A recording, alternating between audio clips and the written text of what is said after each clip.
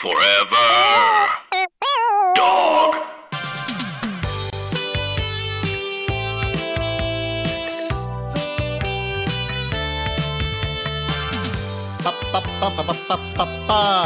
Hello, Godcast fans, enthusiasts, aficionados. You know who it is. It's the guy who watches you 24/7, 365, and leap days also, God, a.k.a. Jehovah, joined as always by his trusty and lovable sidekick, Joan O. Arc. Hello, Joan. That is me. Hello, my lord. Hello. You are looking excited, and I know why. I'm excited, too. We have not one, but two special shows for you this week and next week. So I'm sure you're all familiar with the TED Talks. The TED Talks are the series of lectures around the world where numerous experts in almost every field imaginable speak to audiences for about 10 to 15 minutes and give the illusion that they will have solutions that can solve problems. And it's very popular. And a lot of people go there, they leave feeling great, accomplish nothing, but it's a great feeling temporarily, and I'm all for that. I love that, and I admire that, and frankly, I kind of envied that, to be honest with you. So this year, I decided to initiate my own series of TED Talks. Only mine are not called TED Talks. Now, we're not Joan, calling them TED Talks? You know me. You know my penchant for puns. I do enjoy a good pun. So instead of TED Talks, I'm calling them God Talks. I love it! I Right? love that. Right? Just like how we do a podcast, but it's called Godcast. Yes, exactly. And the result is pure hilarity and cleverness. Wordplay does not get more delicious than that. Anyway, we had our first set of God Talks last month in Palo Alto, naturally. That's where everything of any worth starts these days.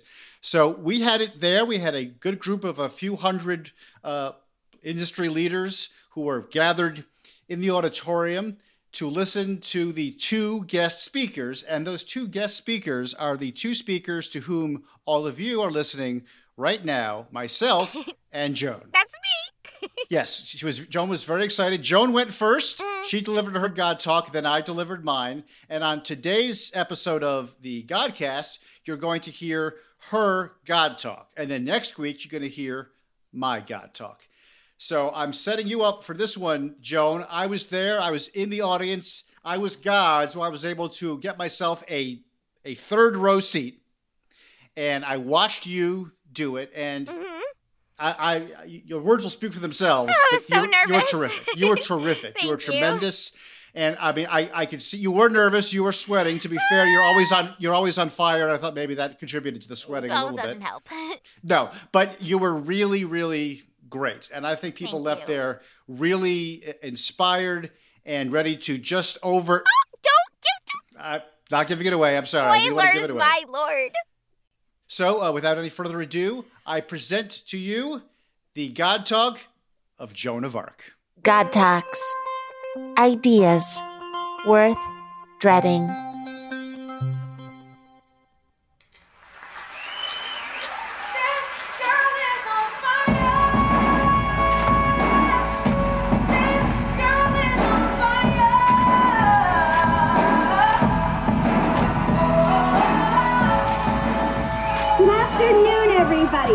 I'm Joan of Arc, also known as the maid of... Huh?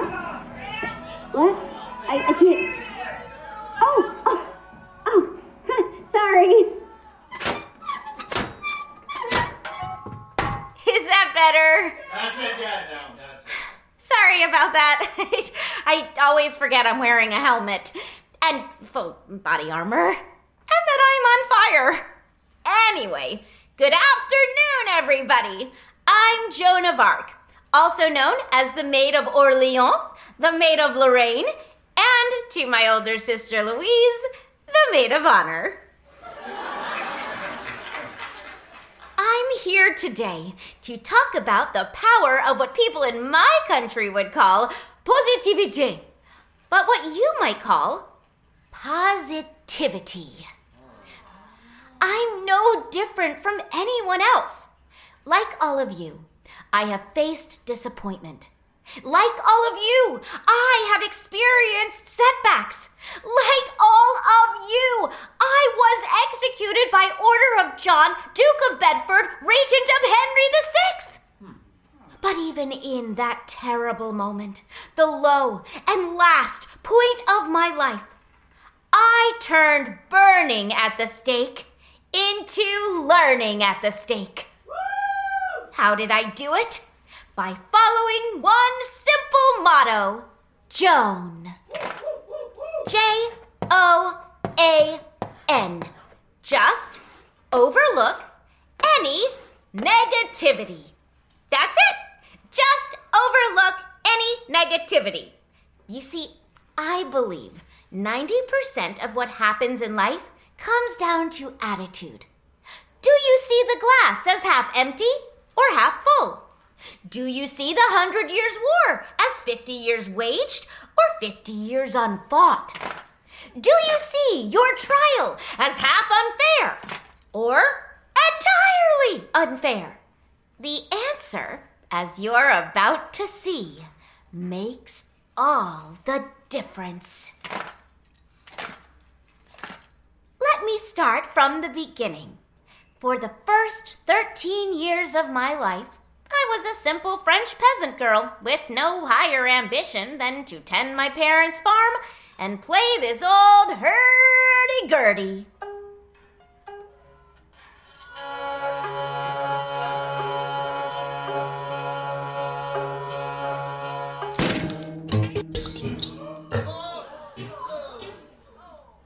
That hurdy-gurdy's not too sturdy.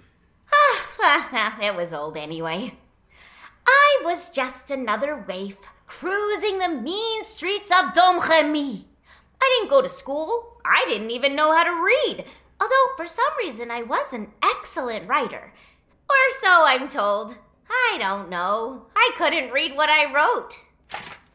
Then, one day in my father's garden, I had a vision of St. Michael, St. Catherine, and St. Margaret instructing me to drive the English out of France. Think of it. Just as I hit puberty, a trio of young angelic hotties appeared to me in my father's garden, telling me to mingle with thousands of strange men. The subtext is obvious. I needed to drive the English out of France. The visions and the voices continued to visit me, generally at night in my room with the door locked and the sound machine on, for 3 years. And as I started sharing word of the miracle, my can-do attitude received its first test in the form of skeptics. It would have been all too easy to heed the advice of all those doubters around me who said, Joan, you are suffering from latent undiagnosed schizophrenia with a delusion of grandeur comorbidity. You are mentally ill and need serious psychiatric help. especially since those around me included Mom and Dad. But did I listen to those actual voices? No, I just overlooked any negativity. Instead, I listened to that little voice inside my head telling me to listen to those 3 other little voices inside my head. And sure enough, the news of my hallucinations eventually reached the ears of the future King of France, Charles VII, and my youthful confidence and gender-fluid joie de vivre captivated him so much, he brought me with him to help rescue the city of Orleans. Woo! Woo! Woo! Woo! You're from Orleans? New Orleans! No, that's a different city. It's Mardi Gras, baby. Show Okay, us. security, can you maybe... Get off me. I have a right to be. You know who I am? I'm Mark fucking Zuckerberg. Get off. Sorry about that, folks. Sometimes I have to play Joan of Narc. Where was I? Oh, Orleans. The city was under siege. Morale was low. The English were threatening to break in any day and force their terrified citizens to eat fish and chips and apologize all the time. But I gathered the troops together and said, guys, just overlook any negativity. We can beat these British pieces of merde. We can break this siege.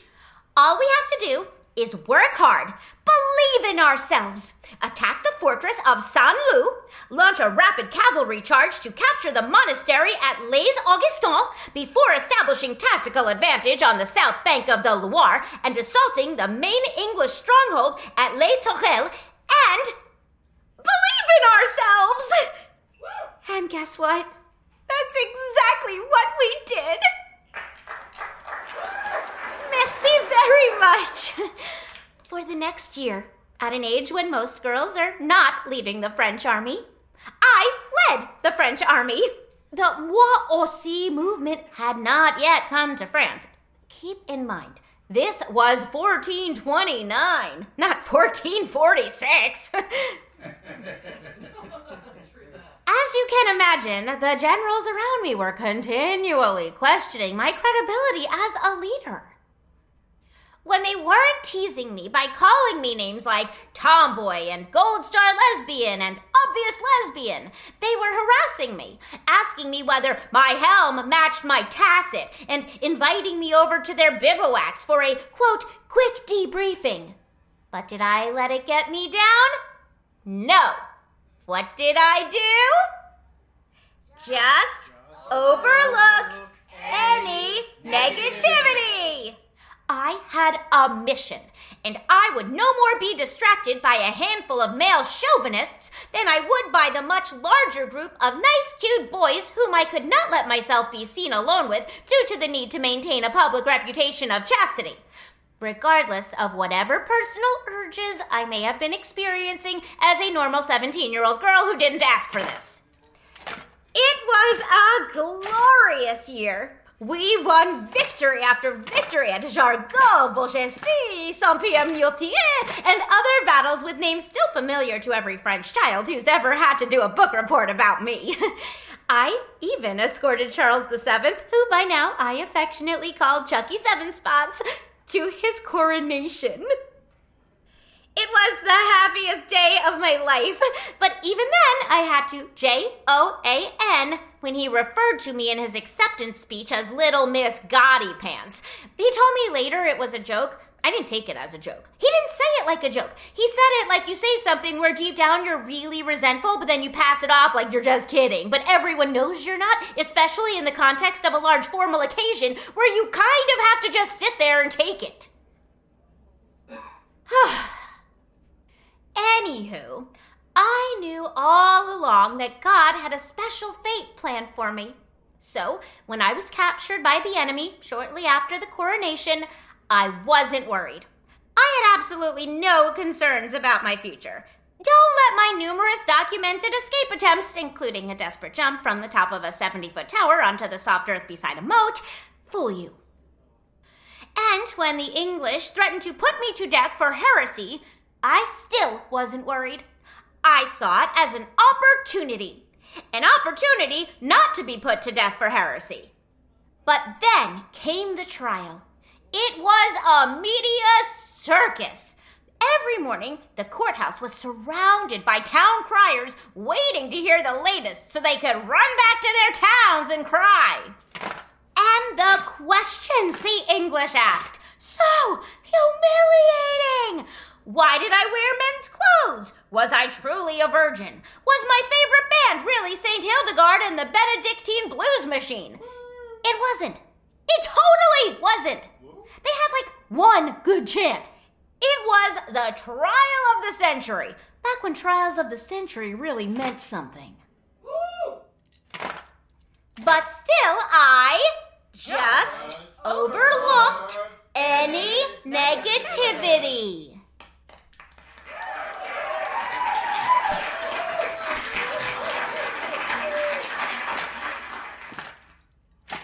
For all that bad energy, I knew God knew I was innocent. So I knew that in the end, I would be found innocent. I was found guilty. Shut up! Shut up. Okay. That was when they decided to just overcook any negativity. That's when things got tough, because I have to admit, when they tied me to the stake, I was a little sad. And when they set the pile of kindling at my feet ablaze, I was a little perturbed. And when the flames began to rise, and I thought a little about all the things I would never experience, like getting married and having children and doing the thing you do after you get married in order to have children, which that was, I was pretty bummed about that one. And when my flesh started to burn, it hurt. It really, really fucking hurt. And I can't even tell you how much it hurt. But just then, as I screamed my life away, God granted me one more insight.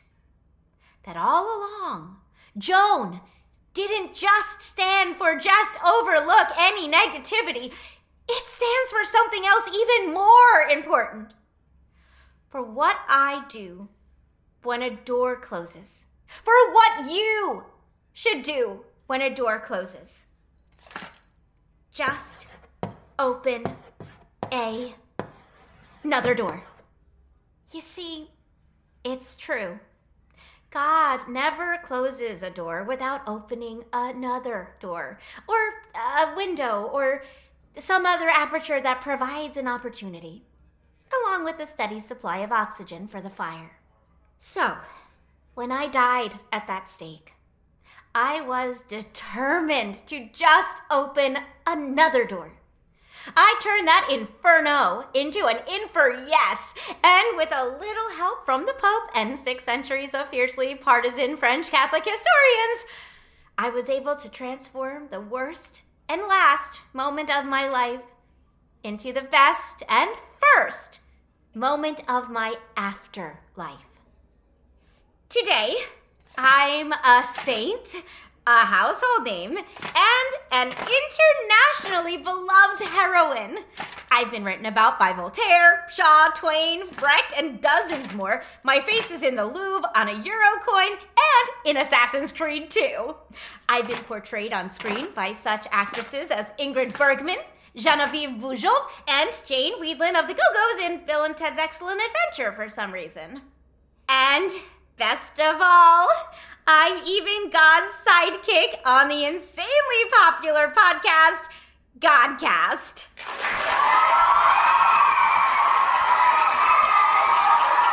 Thanks! It is that good. So, whenever life gets you down, whenever the English capture you, with the English metaphorically meaning any large life problem, and capture metaphorically meaning adversely impact, whenever the kindling of life starts crackling at your feet, and you realize that you've been invited to a barbecue that's, barbic-you, don't despair. Remember me and those 2 sets of 4 simple words. Just overlook any negativity and just open another door. And speaking of doors, je door.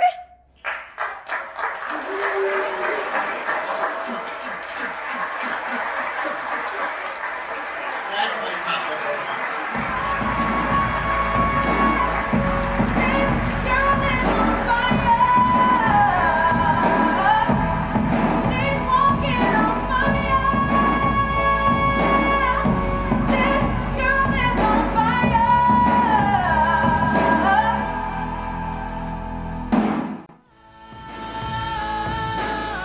And there you have it. That was Joan of Arc's God Talk, and Joan, bravo. Bravo. It was fantastic. Thank you so much, my lord. Your support means everything. So thank you for being there. I'm sorry I couldn't get you better seats, but I really appreciate your support. It's okay. I'm God. Being in the third row, I was still able to see you. And you were tremendous. You were poised. You were dignified. You were inspiring. And you handled that incredibly drunk Mark Zuckerberg so well. And I was very proud of you at that moment. Well, thank you, my lord. But, that's why my new motto is just overlook any Zuckerberg. Oh, that is great. That's great. Well, thank you, Joaz. Well, that's all for this show. Next week, I will be addressing the God Talk conference, and my speech is not to be missed. Seriously, it is not to be missed. If you miss it, you can go to hell, and you will. Until next week, this is God. Don't sin. Godcast is a Forever Dog production. Executive produced by Alex Ramsey, Brett Boehm, Joe Cilio, and David Jaberbaum. Original music by Gabe Lopez. Joan of Arc appears courtesy of Tara Sands. For more original podcasts, visit foreverdogpodcasts.com and subscribe to our shows on Apple Podcasts, Spotify, or wherever you get your podcasts. For ad-free episodes and exclusive bonus content from this show and others, sign up for Forever Dog Plus at foreverdogpodcasts.com/plus. And if you haven't already, remember to follow God on Twitter @TheTweetOfGod.